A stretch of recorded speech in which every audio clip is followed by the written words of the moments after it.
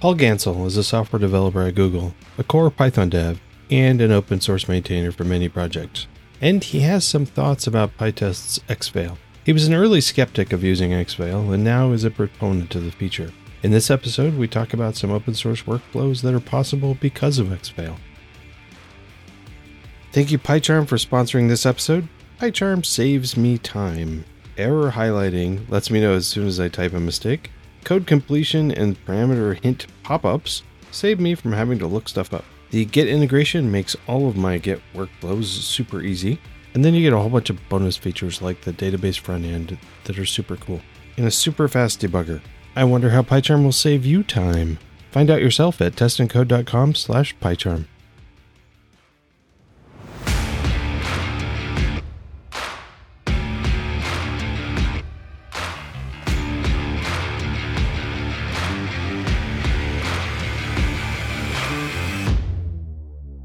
Welcome to Test and Code.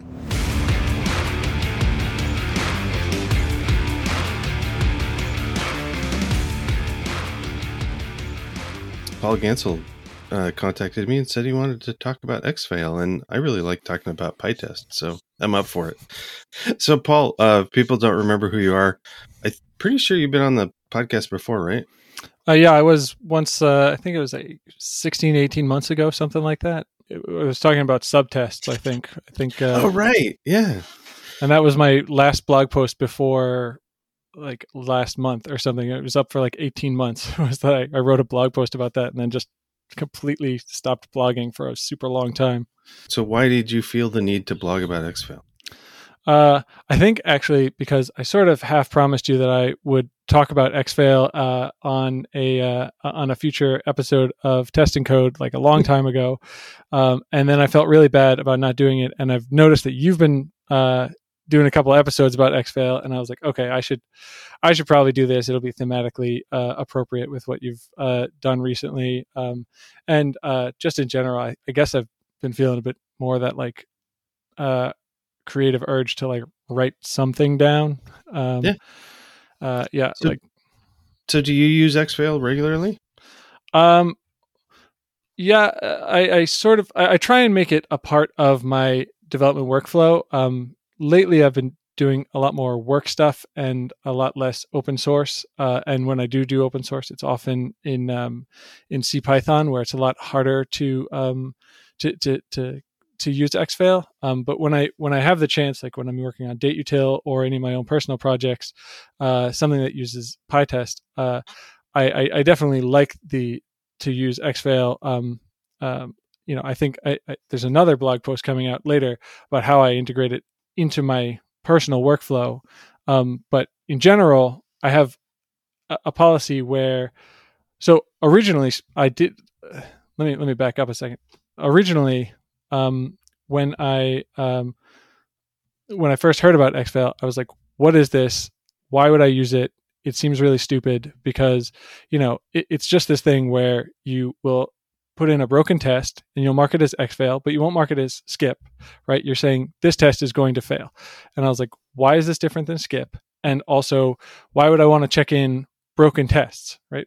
People came to me and they're like, oh, do you want me to add an xfailing test for this issue that I raised? And I was like, well, why don't we just add the test when we fix the issue? What purpose is it serving? Yeah. But I was actually convinced by one of my fellow maintainers, Brock Mendel, that it actually makes sense to use xfail. So I guess I didn't really understand that the difference between xfail and skip is that xfail actually runs the test and then it sort of checks whether or not the test failed, and skip just makes it so you don't run the test at all. And the main reason why you would want these two things to be different is that when you're running the test and checking that it fails, you can actually enforce that it fails so that you know that the test is well, you can know two things about it. One, you can know the test is working in a limited sense, right? So you know that you haven't fixed the issue and the test is failing. So when you fix the issue and get rid of the xfail, you do know that the test works because you didn't change it. It used to fail and now it succeeds. The other thing you can know is whether you fixed the test by accident or even at all, right? So generally by default what happens is that if the test fails, it's marked as xfail, and if it passes, it's marked as xpass. I always run my test suites with strict on, so that basically says that if a test fails to fail, then that's a failure, so the test suite fails. And that way, and that's confusing to some people, and I've had to explain it to a lot of people, especially internally. And I explain it that you don't have to be afraid of the test suite failing. Any failure is just a message to us that we need to pay attention to something. So in the case where we get a XPass and that fails the test suite, that's a good thing, because it tells us that maybe this thing is fixed and we can take the xfail out of the code.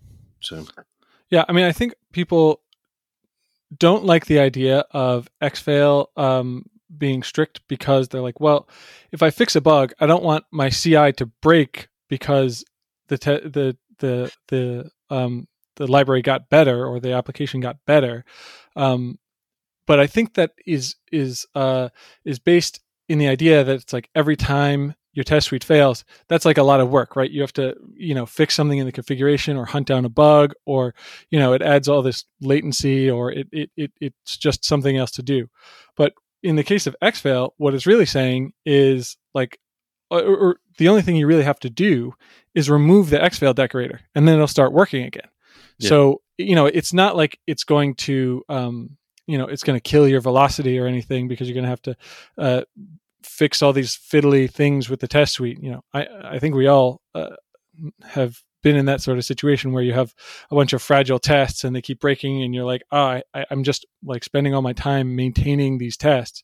But with the case of xfail, it's like, I've already written regression tests for this bug, and if you accidentally fix the bug, or even if you fix it on purpose, right, like the test suite should start failing, and that's like, oh, check it out, here are the tests that passed, and then you just remove that xfail decorator. That's all you have to do, and your regression test is in place. Like, it's quite nice that someone else has written your test for you. It's wonderful.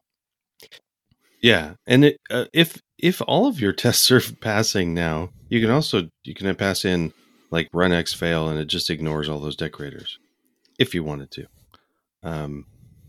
Like for instance, I do that with some of our. We've got like 2 cadences of test suite. We get the same code, but with our nightly tests, I run it with xfail with strict, and then that's our continuous sort of testing, and then when then another one that's a slower cadence where we're purposely checking every specific version that we've changed a feature or we've changed something specifically. We know a new thing is in place. On those, I want to know absolutely everything. So we just we use run xfail, and we just turn all of those xfails off. Because there's times where you really do want to know. I mean, you can find out anyway. Like even if the xfails are reported, but one of the issues that comes up, and the reason why I fiddle with this a bit, is a lot of CI tools have no idea what these mean. Xfail and xpass just get translated into something. They either get translated into a failure or a pass or a skip. Do you have any issues with that, or with working with CI? Not really, but I'm also just using I'm just using like pytest or something, so it's not that big of a problem. And the way I've used xfail, it's mostly like, since I always run it in strict mode, I don't really need to know the difference between xfail and skip and xpass and a failure, because if it's xfailed or if it's skipped, I don't really care. Like, because in both cases, it's like either it's skipped, and that hopefully means like, all right, I ran. This test wasn't even supposed to pass in the first place, right? It's like, this is a test, but it's a test for something that doesn't apply in this particular condition, right? It's a test that only is run on Windows, or it's only run in a certain time zone or something like that. Yeah. Whereas if it's xfail, it's like this should be passing, so I'm going to run it anyway, but it doesn't pass because there's something wrong with the library and I want to fix it. From the point of view of someone who's like of the version of me who doesn't care about that test, who's just running the entire test suite, I don't need to make a distinction between those two cases, right? It's only when I'm adding the test in the first place that I want to make that distinction, or when something about that changes, right? Like when I fix the bug, I want to be notified immediately. So for me, if it's like a failure, then it's like, oh, something failed, and I'll just look and see what it was, and it's because this thing XPassed.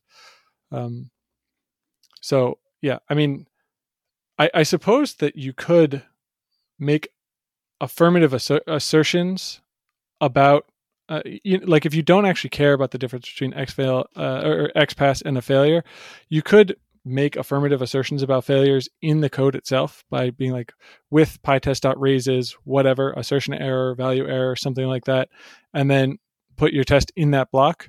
But I do think the downside to that is that you actually have to muck around with the test itself rather than removing just the decorator, which changes how the result is interpreted. Yeah, and I don't really like using the and then you can call xfail within the code also, but it behaves differently, so people should watch out for that. I'm kind of annoyed with that. So the decorator runs everything, but if you call like pytest xfail from a test, it if it fails, it stops there. It's like an assert. It doesn't continue with the test, and that's annoying to me. I wish it didn't do that. So I would recommend people just forget that you can call xfail from within a test.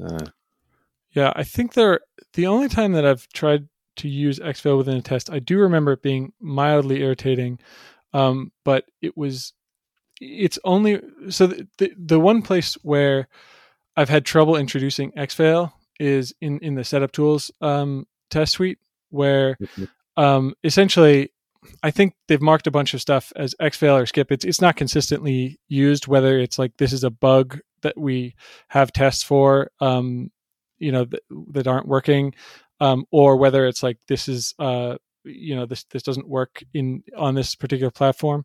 But I tried to move it over to everything xfail is strict, and then like just go through and try and update whatever I find to be xfail. But the problem is setup tools has this very large matrix of supported platforms and combinations of supported platforms, and some of the bugs only are exhibited in like very weird niche edge cases. That's really hard to express as a single conditional in like the xfail decorator. So what ends up happening is you end up getting a lot of XPasses on Windows with this version of MSVC or MSCV or whatever it's called, but not with this other version.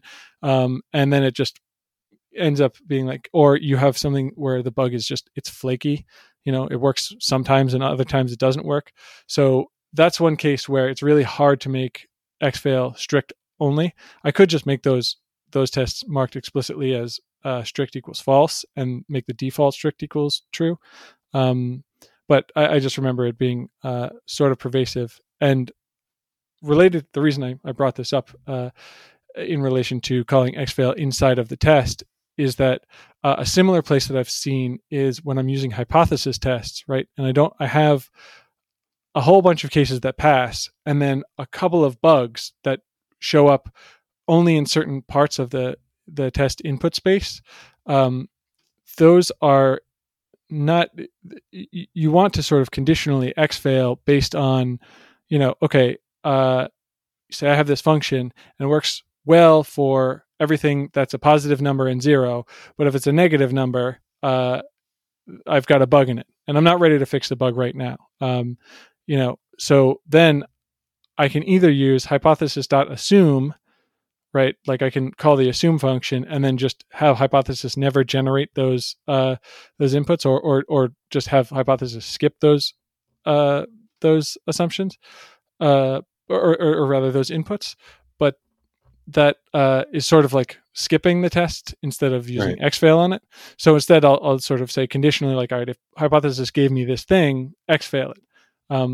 And I don't think hypothesis deals with that super well. I think I've seen some of the problems you've seen where like it stops running the test or whatever. I don't remember the exact problems with it. I think it might be better than the alternatives, but it's like it could use a little bit of love.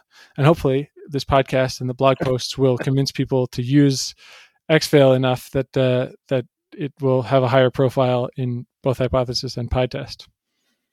Yeah, I hope so. I hope people will use it a lot. But I do find that using xfail and at first I like to use it for my own personal stuff, but for group projects, it was just more work than it was worth to explain it to everybody. And also, I try not to put it on. I personally don't try not to put it on things that are intended to be fixed soon, because it's okay just to see those failures until we fix the bug. So knowing when to mark something as xfail is kind of a project per project sort of thing that you need to know. I definitely understand like an open source project where you don't want to fail the test suite, but you'd like to have the test in place. That makes sense to leave some xfails there, because somebody else can work on it and try to fix those. And it's nice to have the test already there instead of having to. Where else would you put it if you didn't put it in there in the suite and mark it as xfail? Where would you put it? You'd have to, put it on a branch or something, I guess. I mean, in the past, what I was doing before was that people would raise an issue in the issue tracker, and then I would say they would either have a nice minimal reproducer, or I would minimize whatever I would reproduce the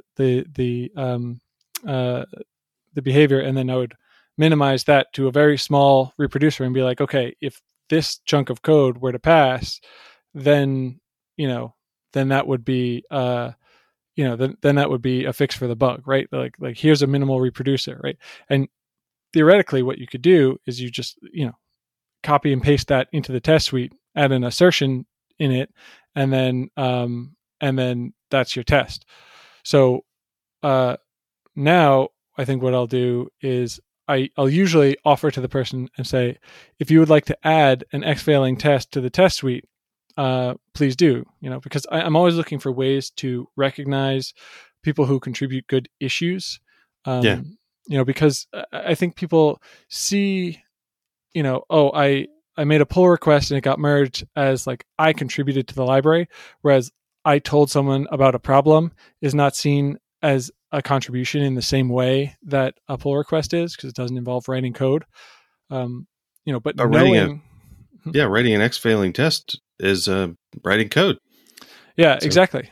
So like when I say like that's why I like to say like, okay, you don't need to make an xfailing test. From my point of view, you've still made a valuable contribution to this library or this program by just giving me a good bug report, making it possible for me to reproduce it, creating a public artifact that people can find to know, okay, this is or is not the intended behavior of the library.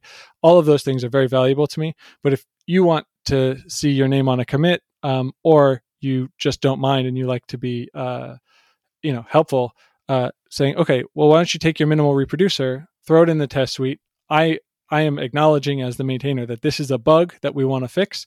So if you add the test and you mark it as xfail, we'll merge it, and then hopefully either it'll get fixed by on purpose and someone will remove that xfail decorator, or it'll get fixed accidentally, and then we will have a regression test in place immediately, because this bug doesn't exist anymore after a refactored X, Y, and Z. So you brought up setup tools and a couple other projects. How many open source projects do you work on, or do you keep track? I mean, on average, it's like closer to 0 these days because I have young children and I don't have very much time to work on these things. But I think I used to be very active maintaining setup tools and dateutil. And I'm still burst mode active in maintaining CPython as a core dev, mainly working on datetime and zone info. And then there's a handful of other projects that I either have a commit bit or from some small amount of work that I did at some point, or I just know the code base enough that I can make a couple pull requests, and the maintainers know me well enough that they're gonna look at my that we have a rapport enough that I can get things merged probably easier than your random person off the street, which is maybe not fair, but maintainer time is limited, and it's always easier to be like, oh, this guy's made 10 really high quality pull requests. I'll review his pull request because it's probably not it's probably not going to be a ton of work to get it merged. Yeah. Okay. Cool. I have a fairly decent track record of having defect reports get fixed, or at least or get a snarky reply, because people already know my personality and know that I'm not going to be offended, I think. But I think partly it's because I was just thinking about that.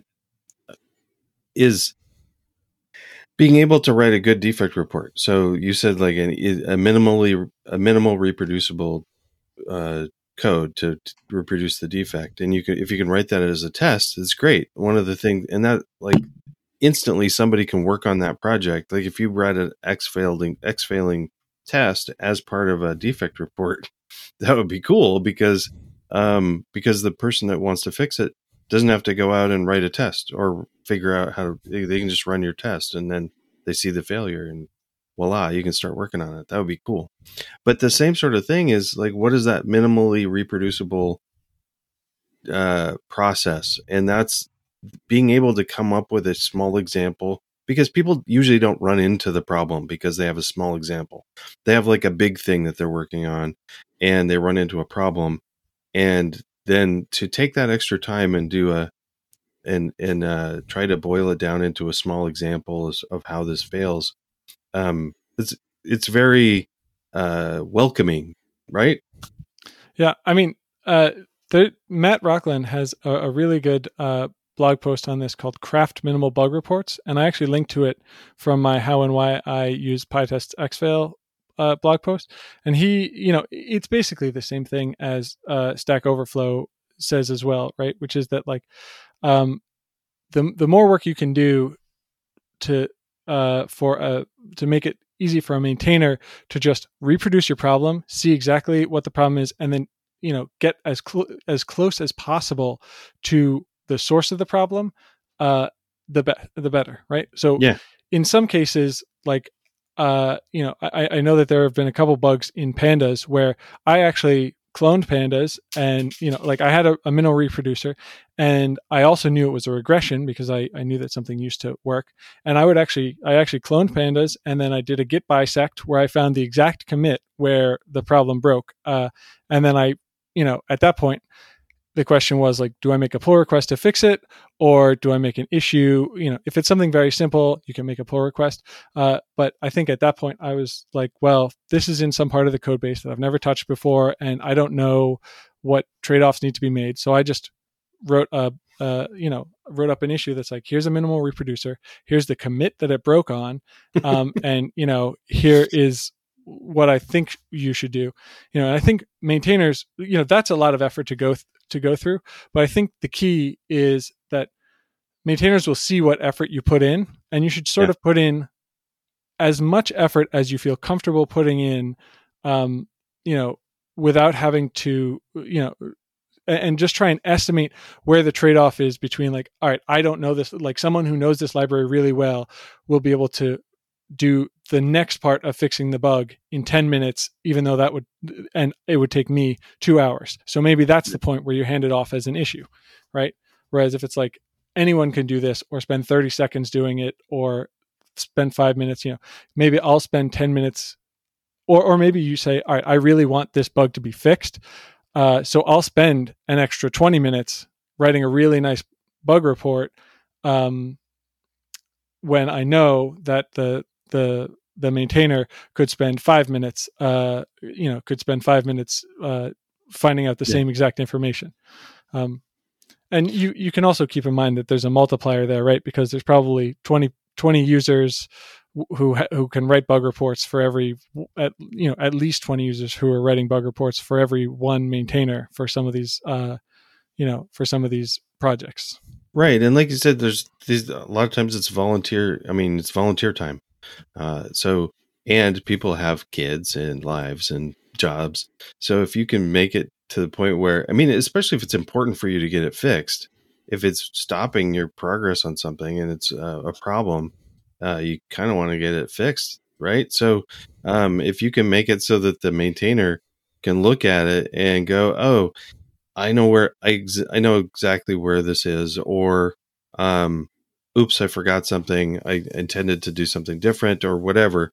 If it can boil it down to just an hour or so of work on their part, or less, it's a great benefit. You'll probably get it fixed really quick. Yeah. And I think my hope is that the way I've got this blog post structured, it's aimed at both people who want to make these sorts of bug reports and people who want to accept PRs that have xfail. I mean, I guess it's mainly more like why you as a maintainer of a code base should want xfailing tests in your code base. Yeah. But I think it'll be useful on both sides, right? Because if you're a maintainer and you're convinced of this, you can say to people who come to your library with bug reports, hey, do you want to make a PR? You can get a commit with your name on it, with making this xfailing test. And if you are the kind of person who's writing these tests, I suspect that on average, if you make if you start with a PR instead of a bug report or something, if you make a PR that has an xfailing test in it, most people are going to be like, what is this? Why are you adding broken tests to my test suite? Of course, I'm not going to merge this. Okay, so a better thing would be start with a defect, offer to make a test, maybe possibly in that defect report, or at least in the conversation.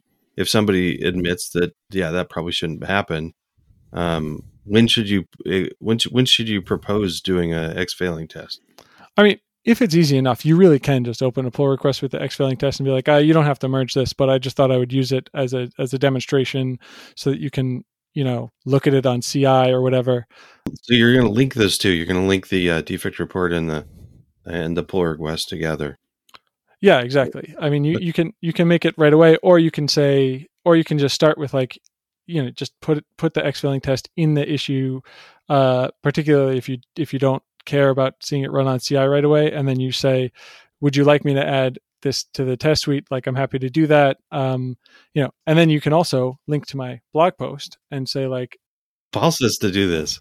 Yeah. Or just, I'm convinced by what's in here. And, honestly, that's half the reason I blog for these things, is that I end up spending a lot of time explaining to people, oh, you shouldn't be, invoking setup.py directly, or subtests are a good thing, or this is how date time arithmetic works, right? And after you explain the same thing 2 times, 3 times, 4 times, you start kind of wanting a canonical document where you can be like, here's something that will take you 15 minutes to read, and it's the general argument for it.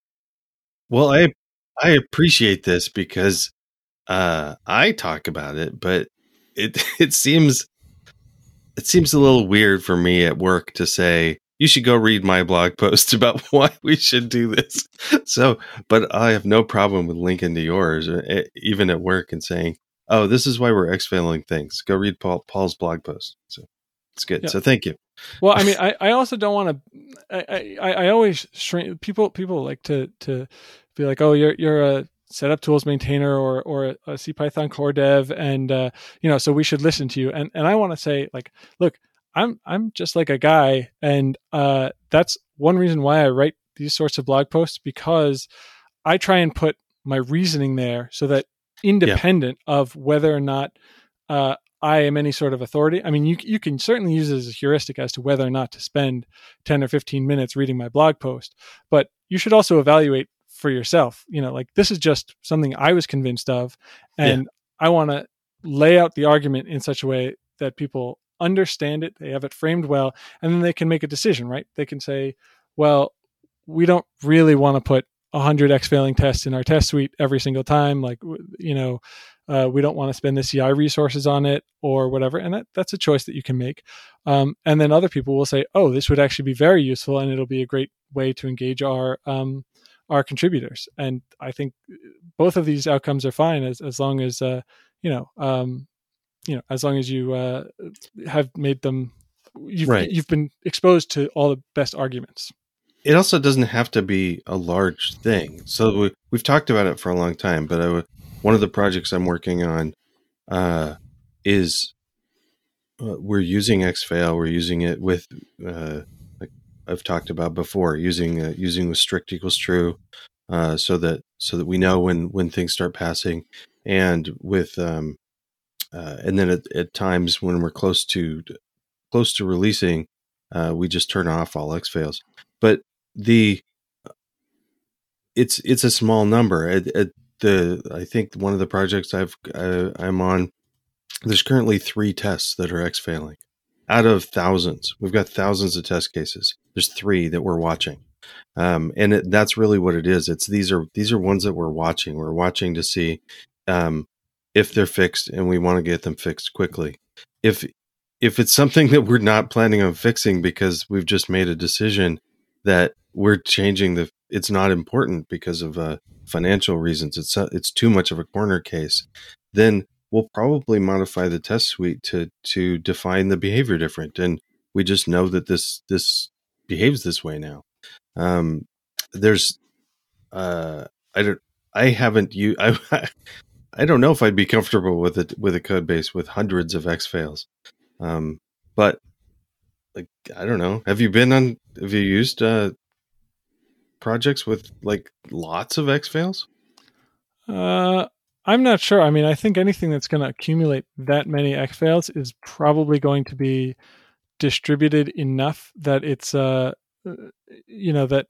right. So the place where I could imagine seeing hundreds of xfails, right, is in like the CPython standard library, or even like pandas or NumPy or something, where you get these bugs, and you have multiple maintainers who are all responsible for their own various individual areas, and there's not necessarily continuity of maintainership, and so there are CPython bugs that I've seen fixed. A lot of them, they get reported and then they get fixed 6, 8, 10 years later, and yeah, having xfails for all those bugs would probably spend a lot of time carrying around carrying around CI resources spent on something that is just really not going to accidentally fix itself.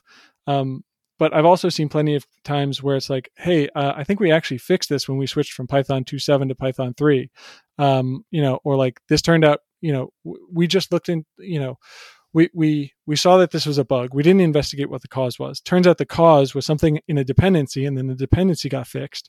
These sorts of things, you can actually end up spending a bunch of time when you go to investigate the bug only to find out that it's not reproducible anymore.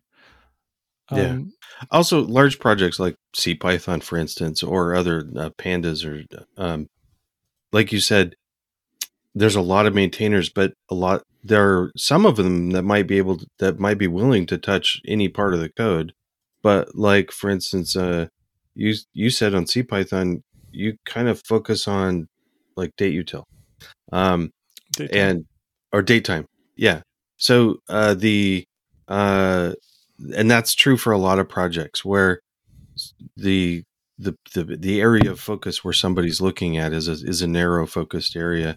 So they're going to keep track of the kind of bugs that are in their area, however they want to. So they're kind of like little projects within big projects.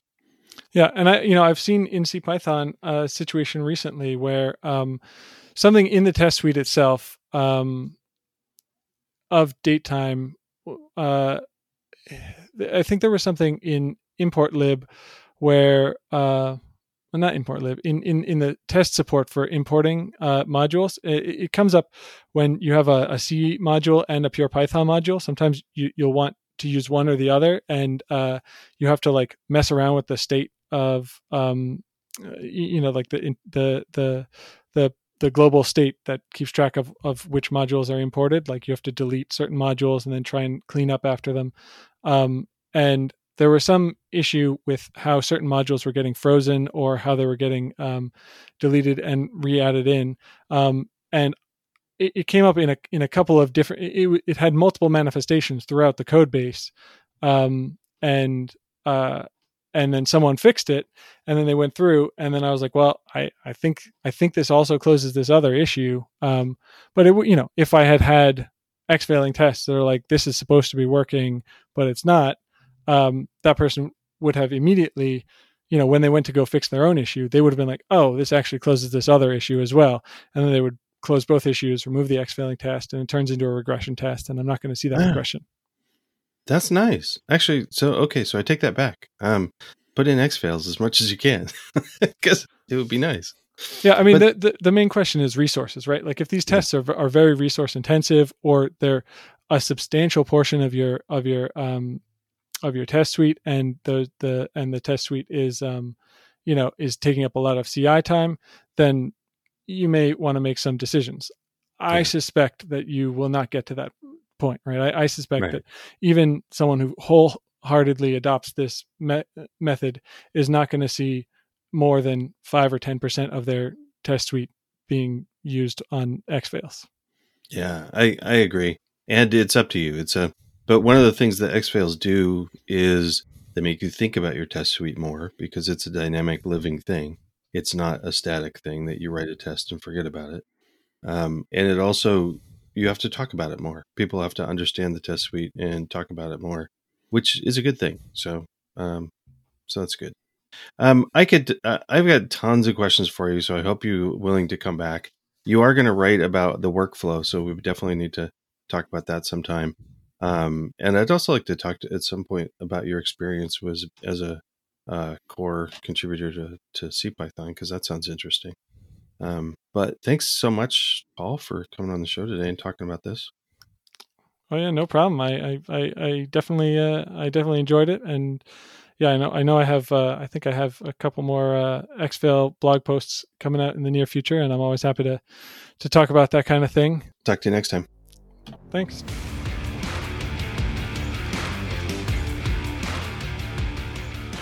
Thank you, Paul. Always fun to talk testing with you. Thank you, PyCharm, for sponsoring this episode. Visit testandcode.com/PyCharm for a 4-month free trial of PyCharm Pro. Save time, use PyCharm. Thank you, Patreon supporters. Join them at testandcode.com/support. Seriously, both longtime supporters and new supporters through Patreon help to let me know that this podcast is worth continuing, and I really appreciate it. Thank you. All of those links, including links to Paul's blog post and previous episodes covering xfail, are in the show notes that can be found at testandcode.com. That's all for now. Now go out and test something. And if it fails, consider using xfail.